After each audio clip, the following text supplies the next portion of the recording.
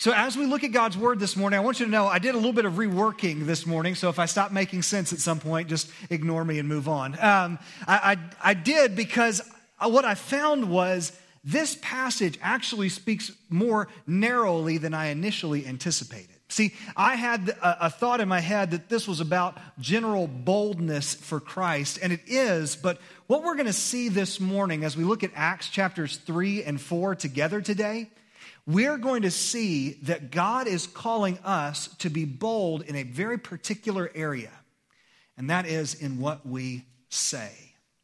Now, some of you guys, you know me, I talk in my sleep. I talk from the moment I wake up until the moment that I go back to sleep. Like, this is just what I do. I've always been a talker. It runs in my family. If you know the other men in my family, my brother's a youth pastor, and he's a talker. I was in Zimbabwe, and my dad had led a man to Christ on a mission trip when he had gone to Zimbabwe, and I was asking him about my dad, and one of the things that I asked him was, who talks more, me or my dad? And he said, oh, your dad by far, okay?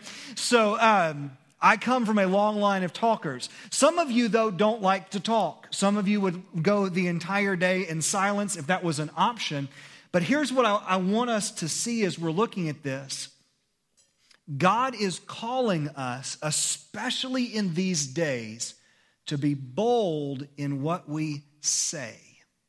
In fact, what we're going to see this morning is we're going to see the apostles there in a very cool story of how God worked. We're going to see them being bold in their speech to 4 different audiences. There's 4 different ways in which we see their boldness in their speech demonstrated through this passage. So that's what we're going to be doing this morning, is looking at that. And as we do, by the way, we're following up from last week where we saw that the church was growing and was healthy and was devoted to studying God's word and the apostles teaching and breaking the bread. They got together and they fellowshiped and they did life together. They shared the gospel together. And now what we're seeing, one of the things we saw last week was that they would go to the temple every day, right? There were different times where they would meet together in the temple, just like the rest of the Jews would, and they would use those as opportunities to share the gospel. That's where we're going to find them this morning, is on their way into the temple for the afternoon set of prayers. And so as we do, we're going to encounter Peter and John specifically being incredibly bold with their faith. Now, as we go through, I'm going to summarize a lot because we're going to try, and some of you guys that know me well, we're going to try to summarize 2 chapters today, okay? Remember, we spent 9 months in 3 chapters last year, and this year I'm doing 2 chapters in 1 message. So we'll see how it goes. As we're getting into this, though, what you'll notice is the key verse that's really driving our study this morning is actually down in chapter 4, looking at verse 13. So Acts chapter 4, verse 13. Now, you don't know the context for this statement yet if you're not familiar with the story. We're going to go back and add that in. But here's what I want you to see. It says, when they, that's talking about the Sanhedrin, we'll talk who they are, when they observed the boldness of Peter and John and realized that they were uneducated and untrained men, they were amazed and recognized that they had been with Jesus. That's our key idea for today. If you and I are going to be bold in our speech, in the way we talk to other people, and boldly represent Christ in a world that seems to be running headlong away from him, it will only come as you and I spend time with Jesus. Okay? Boldness comes from being with Christ. Now, like I said, we're going to try to look at this as we see the apostles. I'm going to kind of tell the story as we go through, and we'll read assorted passages of Scripture. So if you've got your Bible, or if you've got the Bible app, go ahead and leave it open to Acts chapters 3 and 4, and we're going to be kind of going our way through there as we look at the 4 different audiences and the 4 different ways that we see the apostles speaking with boldness. By the way, like I said, I looked at the English word there, and I was thinking boldness, and they were bold to do this, bold to do that. But then I started looking, I got into a very interesting study on the nuances between courage and boldness, which is a fun one if you ever want to get into that and Google that. But then that led me to looking at the Greek word to see what was actually behind this. And the Greek word here is talking about not just a general sense of boldness and rushing headlong into things, but rather it's boldness in the way they talked. They talked with a confidence and with an openness, with a transparency. There was no trickery in them. There was no deceit. They just told it like it was. And if there is anything that our world needs right now, it is believers who are willing to tell it like it is. You see, in some areas of life, it's becoming much more difficult for us to hold to biblical ideals. As we seek to walk in holiness in our personal lives, we're told by some that we're missing out on all that life has to offer. When we boldly and unashamedly exalt God's design of genders being male and female and marriage as the union of one man and one woman for one lifetime, we're being told that we're bigoted and that we're on the wrong side of history. When we point to Christ alone as the only way to be saved, we are being called narrow-minded.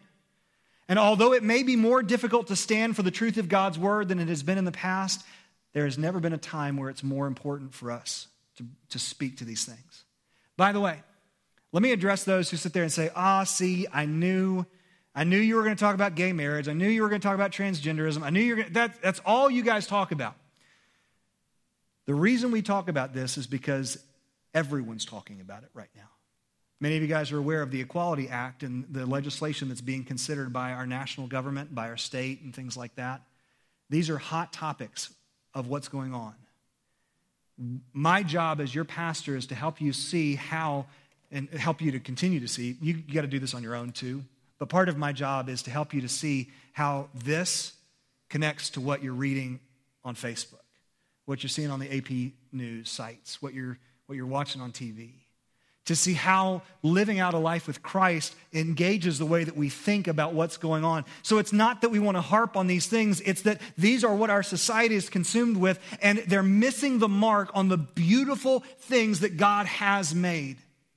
In embracing sin the way that our world is, they're missing out on the incredible way that God created the world and His design and His purpose. And by doing so, no matter how right it may feel, they're leading to damage and death. And it's our job, our calling, our responsibility to speak boldly to these things.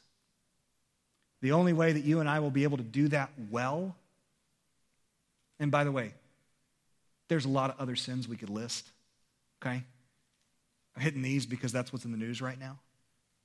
It's not that these are worse sins necessarily than others. It's just what's being talked about, okay? Now, as we talk about this, you and I need to be very bold, but to do so in a way that points people to Jesus. There's a difference between brashness and boldness. We'll see that a little bit nuanced when we go through what the apostles actually said, although I would say they were not really all that tactful. They were pretty direct in the way they addressed things. So now let's pick up the 4 different ways that we see them being bold in this passage. Starting here in Acts chapter 3, starting in verse 1, what you find is that the apostles started out by being bold with those who needed help. Bold with those who needed help. As they're going into the temple, it was, common. You got church-going folks, right? It's kind of the idea. And so people are kind of in a mood to give and be generous. And so it was not uncommon for beggars to be outside the temple. And so here, as they are coming into the temple, they encounter a man that the Bible says has been lame since birth. His legs didn't work. He had to be carried everywhere he was. And he was set outside of one of the temple gates there as they were coming into the temple. Now, that man is there to try to receive alms. He's begging for money and needs it. I mean, he has no way to get around. There was no healthcare system like there is now. There was no Medicaid. There was no Social Security. He was disabled and had no way to have help. So he's there begging for what he needs. So now, here comes Peter and John. Look at how they respond to him. Jump down to verse 4, okay? Peter, along with John, 2 of the early apostles, looked straight at him and said, "Look at us." So he turned to them expecting to get something from them. But Peter said, "I don't have silver or gold, but what I do have I give you. In the name of Jesus Christ of Nazareth, get up and walk." Then, taking him by the right hand, he raised him up, and at once his feet and ankles became strong. So he jumped up and started to walk. Guys, can you imagine this? These men, as they walk up, they see this guy who's been lame for, I think we find out later, for over 40 years, if I remember right. No, that's a different story, sorry. He's been lame for his entire life, however long it's been. Peter and John are obviously popular people to some degree. You know, it's likely that some of the other apostles were there with them, or some of the other early church. Remember, they had already had 3,000 people added to the church by this point. So people knew who these guys were, and they stop and they look at this man and say, hey, look at me. Now, it's interesting because they don't just say, hey man, here's a fiver. They say, look, you want silver and gold? I don't have any. But I'll give you what I have. In the name of Jesus Christ, stand up and walk. Now, I love the moment. You ever picked somebody up and you did it a little more forcibly than you wanted to? Like, you know, you grab them by the wrist, you kind of lock thumbs, you know, and you just kind of yank them and they come up off their feet. You know what I'm talking about? I almost have that picture. Here this man is. He's never walked a day in his life. And in the name of Jesus Christ, he grabs him by the hand, picks him up by his feet. The man jumps up. He couldn't walk. So, you know, some of you guys think about it on a physiological standpoint here, right? So not only did God heal the physical structures, but how many of you have ever watched a kid try to walk for the first time or seen somebody who's been through a tremendous surgery or some kind of accident where they've had to relearn how to walk? You don't jump up and run on your first day. So not only did God heal the physiology of it, he also helped him with the proprioception of knowing how to move in space and be able to walk and jump and run. From the very moment he's healed. Isn't it incredible to watch as God works and this man who's been broken for his entire life? But now it's interesting because as they do this, there's a boldness here. They didn't stop with, well, sorry, man, I'm all tapped out. Got nothing for you. They recognized that what they actually had was greater than silver or gold, and actually was the answer to the man's deepest need. Now, guys, listen, we need to meet physical needs whenever we have the opportunity. We saw that clearly last week when we saw that the apostles and the early believers were selling everything that they had to meet needs so that nobody in the church was poor. We talked about that extreme radical generosity. And you can look to the book of James to again see that we are called to have an active faith that does meet physical needs. So we need to be about that. But as we meet those physical needs, we need to make sure that we're bold about why we're doing this. See, there's a lot of people out there who are philanthropic. Nobody gets mad at you for mowing their lawn for free, right? Nobody gets mad when you come over and shovel their sidewalk. Unless you manage to like mess up their bushes or something like that. And if so, you need to be more careful next time, right? There's an understanding that we're going to do good things for you people. That nobody gets mad when you pay for somebody in the line behind you at the drive-thru, right? In fact, our culture celebrates this idea of doing random act of kindness. So here's where it gets hard though. Why did they heal this man? How did they heal this man? Well, it was in the name of Jesus Christ. They made no bones about the fact that we're not just doing a good deed for somebody. We're doing this as a representative of who Jesus is. That's where it gets tricky, doesn't it? It's easy to pay for somebody's meal behind you. It's harder to leave a card with the attendant and say, hey, would you give this to them? And for them to get that card that says, hey, I wanted you to know that Jesus loves you. With a URL on it to be able to find something or a tract that you leave with them and say, would you hand this to them? Yeah, well, what if the employee won't do it? Okay. Well, that could be an uncomfortable conversation. Yeah, probably could be. But guys, at the same time, we need to be willing to share the same boldness that they showed in the way that they helped. How bold are you when it comes to telling people that what you did because of what Jesus has done for you? See, we have the greatest motivation in history to do good things for other people. The Bible teaches us that we were created to have a relationship with God, but instead of doing what God called us to do, we turned our back on Him and now are separated from Him forever because of what we've done. We have no hope of getting ourselves back, but because God loves us so much, He died in our place, took my sin upon Himself, rose from the dead, and now offers me His life. Now, there is no greater generosity that you could ever imagine than the God who gives me life to give Himself so that I could have His life, right? There's no greater generosity there, and that should make us the most generous people in the world because of what Jesus has done by dying for us, being raised from the dead, and offering us His life. And now, as Him as our Lord, our leader, our boss, our guide, we need to emulate that in everything we do. But we need to make sure that as we do it, we are clear that we do this in the name of Christ. Now, I'm not, you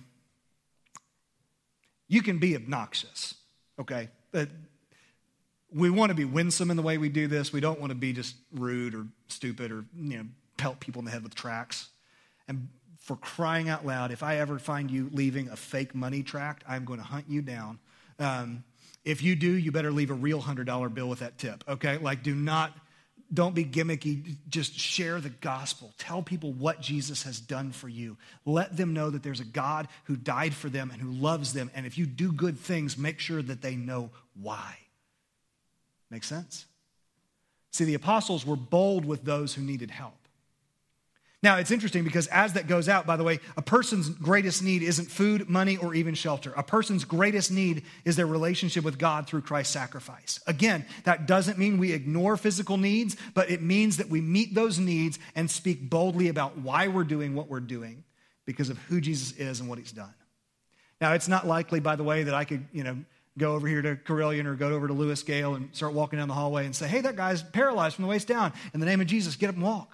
Remember, this is a transition period where God's doing things in the early church that he doesn't normally do now. Although I will say that God still does have the power to heal. God still does have the power to reconcile. God still does have the same power that he's always had. He just works slightly different now than he did then. I know folks who've been prayed for and seen God miraculously heal them. I have no qualm about that whatsoever. But God doesn't seem to give the gift of healing like he used to the apostles, okay? However, God calls all of us to show kindness and compassion and grace and mercy and love and generosity and sacrifice to the world around us and to do so in the name of Christ. Clear on that? So first we see them bold with those who needed help. Then it continues because as you can imagine, this drew a crowd. You've got everybody coming in for their afternoon prayer time, and as they're coming in, you've got this man who used to be laying there on a mat, who people who've come regularly have seen this guy before, and all of a sudden, he jumps up and runs into the temple. That's going to draw a crowd. And as it does, what we see as we're spending time with Christ, we can't help but see that we're going to be bold about why we invest in the lives of others. By the way, where do you think they learned about this whole being bold about helping people? From Jesus. There's at least 35 different individuals specifically mentioned in the Gospels that Jesus healed, not to mention all the times that it says, and they kept bringing sick people to them and he healed them. Jesus invested in people's lives. They knew it. They had seen it. They had walked with Jesus. So they were able to be bold in helping people because they had seen what Jesus had done. They'd been with Christ. So if you want to be bold in the way you help people, if you want to be bold in speaking about Christ as you do, then you're going to need to spend time with Jesus. They were bold because they'd been with Christ. Now, a crowd starts to gather. This is pretty incredible to watch. They've seen something that nobody could have imagined. So while he's holding on to Peter and John, verse 11, all the people, utterly astonished, ran toward them in what's called Solomon's colonnade. So as this group gathers, you're about to hear Peter just lay it out on the line. And what we're seeing is not only was he bold with those who needed help, he was also bold with those who have questions. Bold with those who have questions. That man was not sure exactly what had happened to him, and neither was the rest of the crowd. They had questions about what God was doing, and they were trying to figure out what was up, what was happening, and they were incredibly bold in the way that they responded to it. They didn't take any kind of credit for it. They made sure that the people knew who was behind it. Look at verse 12. When Peter saw this, that the crowd was coming together, he addressed the people. Fellow Israelites, why are you amazed at this? Why do you stare at us as though we made this man walk by our own power or godliness? The God of Abraham, Isaac, and Jacob, the God of our ancestors, has glorified his servant Jesus, whom you handed over and denied before Pilate, though he decided to release him. You denied the holy and righteous one and asked to have a murderer released to you. You killed the source of life, whom God raised from the dead. Okay, Peter had zero chill here. You see this? I mean, we're within months of Jesus' death, and he's looking at the very people who were a part of that angry mob and said, guys, you killed the source of life, whom God raised from the dead. We're witnesses of this. By faith in his name made this man strong, whom you see and know. So the faith that comes through Jesus has given him this perfect health in front of all of you. They keep going. They boldly declare, guys, this is all about Jesus. Now, we talked last week about the church having favor with the people. You remember that? We talked about how as they were radically generous with each other, that folks noticed and took notice of the fact that they were not like everybody else and that their lives had changed ever since their encounter with Christ. And so we said that gave favor with all the people. And we talked about the fact that although we won't make everybody happy with the way that we live, and not everybody's going to be pleased by everything that we do, at the same time, as you start living differently, people are going to notice. As you spend time with Christ, people are going to have a question about what's going on and why you're treating them this way, why you responded to your boss that way, why you worked so hard, or why you're hanging on when your family's falling apart, or why you're doing these things. As we spend time with Christ, we can be bold with those who have questions. By the way, you remember, guys, last week we talked about being an aroma of Christ, that the more you're around Jesus, the more you smell like him. We talked about a campfire. The other day I was out back and I was looking out our back window and I could see behind my neighbor's building, I saw smoke coming up and I couldn't quite tell if it was the building or if it was something else. And so I ran over just to double check and make sure everything was okay. And it turned out that they had a fire pit going or just burning some stuff. And it took me about 3 seconds of standing there before I walked back in the house and Samantha goes, "Whew, you were near a fire," right? You just pick up that smell, which, by the way, I would wear for cologne all the time if I could. Sawdust and smoke and none of the, Duke Cannon's got nothing on those real smells, man. These men had been with Jesus and they smelled like it, right? People could see it in the way they acted and the way they talked. So when they're like, what in the world just took place? What's Peter's response? Oh, it was Jesus. It had nothing to do with us. Don't you love that? Why are you looking at me like I did something, man? This is the same God you were getting ready to go pray to, the God of Abraham, Isaac, and Jacob, the God of our forefathers. This God who's exalted Jesus, by the way, who you had killed, just for the record.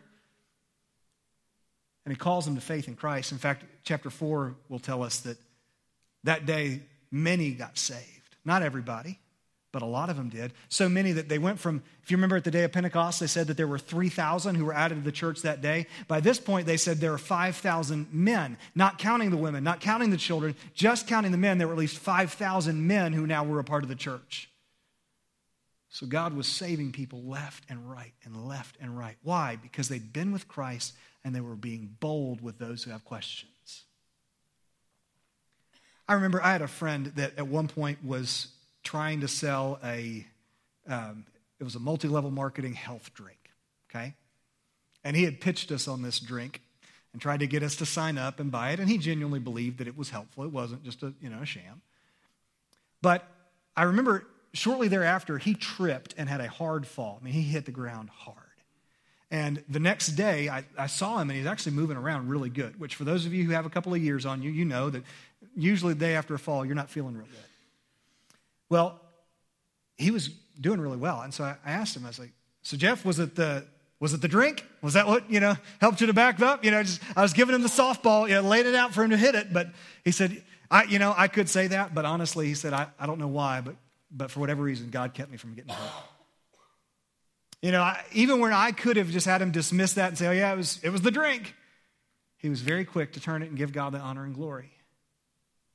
Are you the same way? You got a meeting at work and somebody comes up to you afterwards and says, "Man, you nailed that presentation." "You're right, I did." "Thanks, I put a lot of work into it." Or, "Man, I don't know how you kept your tongue. When he was chewing you out like that, man, I would have snapped back at him." "Yeah, I know, I wanted to, but..." Or do you go that next step and say, "Yeah, I wanted to, but you know what? When I look at all the dumb things I've done to hurt Jesus, man, I can't act like that towards anybody else." Do you know about that? You know what I'm talking about when I say that? "Well, yeah, I grew up in church." "Yeah, I know, but I mean, have you ever thought about what Jesus did for you?" Guys, that's all it takes. And you're into a gospel conversation. Yeah, Sean, that feels really awkward. Yeah, it does. I mean, it really does. I'll be honest. See, I went to a seminary where I was required to do this every week I was in school. I had to, at the end of the semester, we had 8-week terms, and at the end of the term, I had to certify that I had shared the gospel in its entirety with an individual believed to be lost and giving them an opportunity to respond. So like, it wasn't just enough to say, God bless you. Like, you actually had to go through the gospel and ask them, do you want to receive Christ? I had to do that on average one time a week for the 8-week term. And I had to do that for the entire 3.5 years I was in seminary. And you know what happened? I got out of the habit. So I had the opportunity to share the gospel about a month ago. And I was like, Jesus, you know, I do this every week from the pulpit, right? And I'm standing here with a guy talking to him, and I'm tripping over my words, and it felt so awkward. But you know what? A couple weeks later, I had another opportunity to share the gospel. Felt so much smoother that time. Got over that initial weirdness and got to where, you know, it's much more comfortable. Now, it will always be weird because you're looking at somebody and saying, hey, if you don't believe what I'm telling you, you're going to hell. Now, you don't typically put it in those words, although you might. I've told you before about my seminary professor who went to this guy, had tried multiple times to share the gospel with him. The guy had been antagonistic every single time, and so he finally looked at him and said, that's fine, you can go to hell and fry like a sausage for all I care. This is the seminary president and evangelist who came in to do a revival meeting, and that's what he told this lost guy. He said, I walked out, and I repented of that, and I said, God, I'm so sorry. But, you know, we had a meeting that night. There was no way I could get to him or make that right. So I preached the meeting that night. I give the invitation, and the first man down the aisle is that man. And I said, this is what Dr. Allison, our seminary president, said. After all these times I've shared the gospel with you, I walk into your office and I tell you, you can go to hell and fry like a sausage for all I care, and this is the time you get saved. What was it that did it? He said, Gray, I tell you, I kid you not, I walked in the house tonight after work, and there my wife was standing over the stove with a pan of sausages. And I looked at her and said, honey, we're going to church. Now, don't use that method, but be bold to share the gospel wherever, whenever, with people who have questions. Now, I think here's the rub for us. Most of us would be fine with this part, right? Like getting to share the gospel, you know, when you've got some child that God's been working on their heart and you just get to make sure that they know for sure what they're talking about. It's easy and it's fun. Or when you've got somebody who just seems to be hungry to know Jesus, it is so much fun to tell them about Christ and to give them that hope. And we know we can't save anybody, so you just get to be the mouthpiece that God uses to draw them to himself. And it's just awesome. But see, the rest of us are worried about the next part. Not only are we going to be bold with those who have questions, we need to be bold with those who are not happy with what we're saying. Bold with those who oppose. See, there was a crowd that day and lots of people got saved. But what also happened was there were a lot of people who got mad. If you look down at chapter 4, verse 1, while they were speaking, the people, the priests, the captain of the temple police, and the Sadducees confronted them. I love this, because they were annoyed that they were teaching the people and proclaiming in Jesus the resurrection of the dead. That group, the Sadducees, by the way, they didn't believe in resurrection. So they're really irritated that they've obviously healed somebody. This is something they can't deny. And now they're saying it's Jesus. Oh, by the way, who were the people that really convinced Pilate to kill Jesus? It was the temple priests. It was the temple police. It was the Sadducees. These guys, like these are the actual men who would have been responsible for Jesus' death as far as getting Pilate to actually kill him, okay? These are the guys. And they're really not happy that you're saying, by the way, y'all put the Messiah to death. So you got to understand, if you don't know your Old Testament, it's okay. But you got to understand that Jesus was the fulfillment of prophecies that God had been giving for over 1,000 years. And these were the religious leaders who were supposed to be able to recognize what was going on, and they totally missed it. And that's what Peter and John were saying. So what do? They get annoyed and they get arrested, right? Peter and John get arrested and thrown in prison. It was late, so they weren't going to have court that night, so they decided to bring them up the next day before them. Now, listen to Peter's boldness the next morning at the trial. Start with me down in verse 7. After that's that whole religious leader group, after they had Peter and John stand before them, they began to question them, by what power or in what name have you done this? I love this. Then Peter was filled with the Holy Spirit and said to them, rulers of the people and elders, if we're being examined today about a good deed done to a disabled man, by what means he was healed, Let it be known to all of you and to all the people of Israel that by the name of Jesus Christ of Nazareth, whom you crucified and whom God raised from the dead, by him this man is standing here before you healthy. This Jesus is the stone rejected by you builders, which has become the cornerstone. There is salvation in no one else, for there is no other name under heaven given to people by which we must be saved. You want to talk about zero chill? Peter's not holding any punches. He's literally looking at the men who put Jesus to death, who had the power and authority. As we'll see with Stephen, there's a riot that takes place when he gives a similar kind of defense, and he is put to death. He knows that they killed Jesus, and he points the finger in their face and says, Jesus, the one that you killed, has healed this man.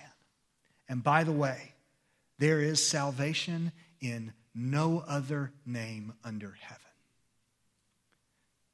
Putting a quick pause on kind of our idea of where we've been talking about boldness here, you need to understand that this is not a theoretical truth. If you're here today and you've not yet received Jesus as your Savior and your Lord, you've not yet put him in charge of your life, there is no other way for you to be saved. It's not by being a good person. It's not by coming to church or doing good, godly things or being really nice to people. The only way for you to be saved is to surrender your life and put it in Jesus' hands, the one who died for you, who took your sin and was raised so that you could have new life. If you're watching this online or if a friend forwarded you this message, there is no way for you to be saved apart from a relationship with Jesus. That's why Romans chapter 10 says this: if you confess with your mouth Jesus is Lord and believe in your heart that God raised him from the dead, you will be saved. One believes with the heart, resulting in righteousness, and one confesses with the mouth, resulting in salvation. Now, Jamie, back up to that first verse there. If you confess with your mouth Jesus is Lord, this is not a magical Harry Potter-esque kind of spell that all you got to do is say the three words, Jesus is Lord, and all of a sudden you're saved. What he's saying is, if you are confessing with your mouth, if you're willing to own up to it and boldly say, Jesus is in charge of my life. I'm not in charge anymore. I'm surrendering to him. I'm confessing him as my Lord. And that's coming out of a heart that has a genuine trust in Jesus and Jesus alone for salvation, then you will be saved. So it's not enough to just, kind of pray the sinner's prayer at the back of a tract, just to kind of go through like it's some kind of magic spell. This is confessing from a heart that's been transformed that Jesus is now my Lord, my leader, my boss, my master, the one in charge of my life. If you've never done that, you can do it right now where you are, and you can be saved. Believe in your heart that God raised him from the dead, and confess with your mouth Jesus is Lord. We'll give you time to make that public, by the way, at the end of the service. But my question for you is, are you willing to be that bold with those who oppose what God's doing? Now, we're not being brash. We're not being rude. We're not being dismissive. We're just writing it down tall, plain, and straight, as Adrian Rogers used to say. We're telling it like it is, boldly and confidently, even if people oppose. See, it's that declaration, that boldness, that's what led to the verse that we said is our key verse, verse 13. When they observed the boldness of Peter and John, realized that they were untrained and uneducated men. That doesn't mean, by the way, that they'd never had any schooling. It means that they'd never had formal schooling in logic and rhetoric and being able to speak well in public. And they'd not been through a rabbinic school at this point. Primarily would have been the rabbinic schools that they've been looking at. These guys didn't have that formal education background, and yet they give an incredibly well-ordered response here. They were uneducated, they were untrained men, and yet they were bold to declare, and that's when they recognized that these men had been with Jesus. Do you want the boldness to be able to not be a jerk about Jesus, but to be transparent and open and stand for the faith? To answer those who have questions, to help those who have need, and do all of this in the name of Jesus Christ? It only comes when you spend time with him. Everything they had seen from Jesus is exactly what they're doing. They're modeling exactly what they had seen Jesus teach. It's exactly what we have for us in the Gospels as accounts of what Jesus has done. And we're called to do the same thing. Bold with those who need help. Bold with those who have questions. Bold with those who oppose. And then finally, we see that they're not only bold there, they're bold in prayer. They're bold in prayer. It's interesting. As soon as the Sanhedrin kind of dismisses them and talks for a minute. The Sanhedrin, by the way, is the name for all these religious leaders when you put them all under one big umbrella. They were kind of the Supreme Court for the Jews. So they take a minute to kind of talk through things, and they say, well, it's obvious that God's done something, and the people believe this is some kind of sign and miracle. We can't really say much about that. So they call Peter and John back in and say, okay, just don't do this again. Right? That's the best they can do. They can't really punish them because everybody knows something's happened here. They can't get mad at them but so much. So they say, all right, stop preaching in the name of Jesus. And Peter responds, well, if it's better, let's read it instead of me butchering it. Okay? Peter and John answered them. Verse 19 of chapter 4, whether it's right in the sight of God for us to listen to you rather than to God, you decide. For we are unable to stop speaking about what we've seen and heard. I mean, y'all are the religious leaders, right? You're the high priest. If we're supposed to obey you instead of God, that's up to you, but we can't stop. I love it. I mean, especially because he's a good old country boy. Peter's a fisherman. He puts his foot in his mouth all the time, but when he's not, he's saying great things. They immediately leave from there, and instead of going home and saying, man, what a day, they go and they find the other folks at the church. They're probably gathered at somebody's house because they didn't have church buildings back then. But they find them and they report to them everything that happened, and they rejoice over what they'd seen. They start praying in verse 24. When they heard this, they raised their voices to God and said, Master, you're the one who made the heaven, the earth, and the sea, and everything in them. You said through the Holy Spirit by the mouth of our father David, your servant, why do the Gentiles rage, and why do peoples plot futile things? The kings of the earth take their stand, and the rulers assemble together against the Lord and against his Messiah. For, in fact, in this city, both Herod and Pontius Pilate with the Gentiles and the people of Israel assembled together against your holy servant Jesus, whom you anointed to do whatever your hand and your will had predestined to take place. Now, by the way, guys, there's 7 verses in this prayer. We just read the first 5. What have they asked God for in the first 5? Not a thing. The overwhelming majority of their time in prayer is spent reflecting on who God is, what he has said in his word, and what he's done. I'm afraid for us, a lot of times our prayers are just grocery lists. We sit down and say, God, I need you to do this, I need you to do this, and pick up the dry cleaning on the way home. Right? Instead, they spent the bulk of their time reflecting on what God had done. You know why? Because they'd been with Jesus. You may not know enough yet to be able to fill that time. Get with him. Read his word. Follow him. Step out in faith and be bold. Do crazy stuff that makes people worried about you because you love Jesus. Now, don't just be weird for being weird's sake, right? Some of you can't help that. I know I can't. Be bold for Christ. So we see their boldness in their prayer, because then when they finally do get to asking God for things, what would you ask God for? Okay, you just got arrested. You just got told, don't preach in Jesus' name again. We're probably going to arrest you again. It may not go so good for you the next time. What would you pray?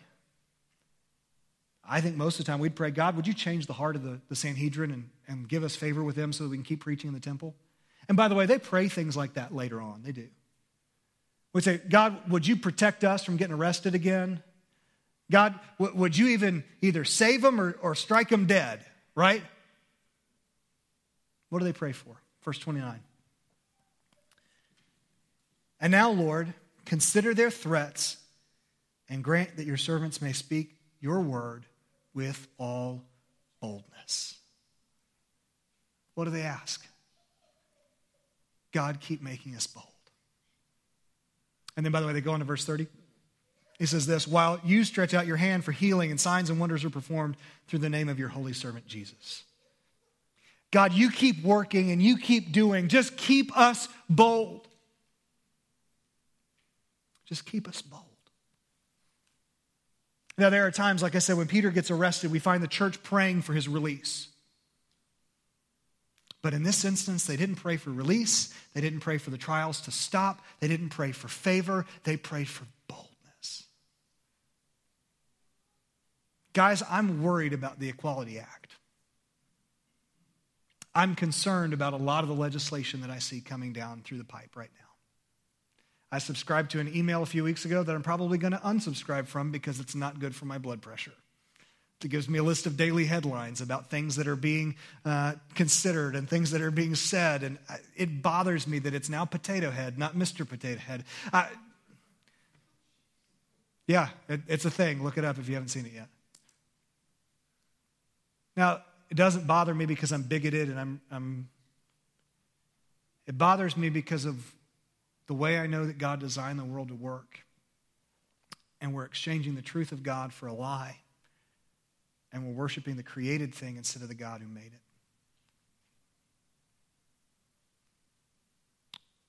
I've been tempted, and I've been praying, God, change the hearts of the legislature. God, change the hearts of all of us when we start turning away from you. God, change our hearts as believers when we become too stingy and too closed in and not generous. God, change our hearts when we close off the idea that maybe there are things that we need to be doing as far as racial tension is concerned. God, change our hearts in all these things, but maybe the prayer needs to be, God, just keep us bold. God, just keep us bold. That's a bold prayer, guys. That's a big statement. Because you know what that means? We're going to keep talking about Jesus even if we get arrested again. Not much time passes before they are arrested again. They get beaten. Not much time passes before Stephen's killed, before James is killed. By the way, of the original 11 apostles that we have here, only one died a natural death, and he likely died in exile. Peter was crucified upside down, tradition tells us, because he didn't feel worthy to die the way his master did. And me, I read a headline on the Associated Press and I get upset.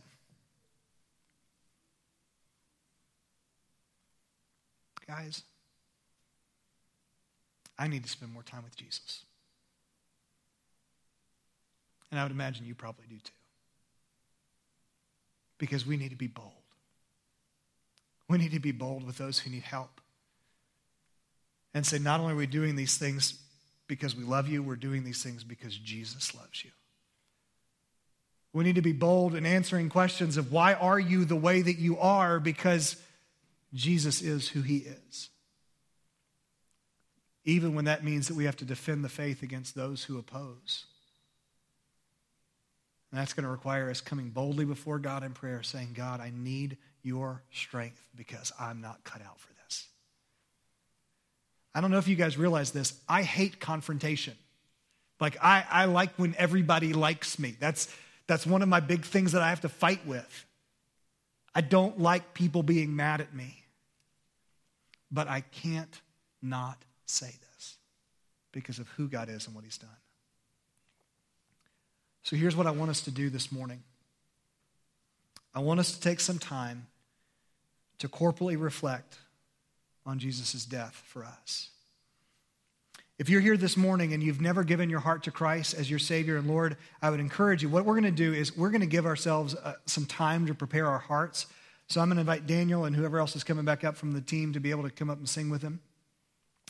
We're going to take some time and we're going to sing a very familiar song. If you grew up in a Baptist church, the song Just As I Am. Although you will notice this is a slightly different version. There's a chorus in the middle of it that talks about some of the ways when we come to Christ, what we're bringing with us, what we're asking God to do. So I'm going to ask Daniel and Morgan to lead us in that. During that, if you need to talk with me, then I'll be down front and I'd love to talk with you about following Jesus. If before you take the Lord's Supper, the Bible tells us that we're supposed to examine our hearts and make sure that we're not walking in sin in some way that would cause us to be disqualified from being able to take it with a clear conscience. If you need to do business with God, then if you sit or you don't sing, or you can make these steps an altar if you want to get right with God, that like as a physical outward manifestation of what's going on in your heart. There's nothing holy about these steps. They're carpeted just like everything else. But sometimes there is something about us going forward and making that volitional act in kind of a bold way. So what I want to do is I'm going to pray for us, and then I'm going to have Daniel and Morgan lead us in this song. And then as we conclude, then we'll take the Lord's Supper together. In fact, Mike, can you go on back and grab the kids from Children's Church as we sing? Father, we're grateful for this day. We're grateful that we live in a country where we do have the freedom to be bold right now, without too much repercussion. We thank you that you've given us that freedom. We know that the world needs to hear who Jesus is. So God, we want to spend time with you. You've given us this picture of the Lord's Supper, of Jesus' body being broken and his blood being shed for us, as the sign of the covenant that we have with you through Jesus' death and resurrection. You've given this to us as the church to be able to partake together, to celebrate all that Christ has done. So would you prepare our hearts now to be able to take this well? If there's somebody here who's not yet made that decision, or may have made that decision while we were preaching today to follow you, would you help them to nail that down? Prepare our hearts to take the supper together. It's in Jesus' name we pray.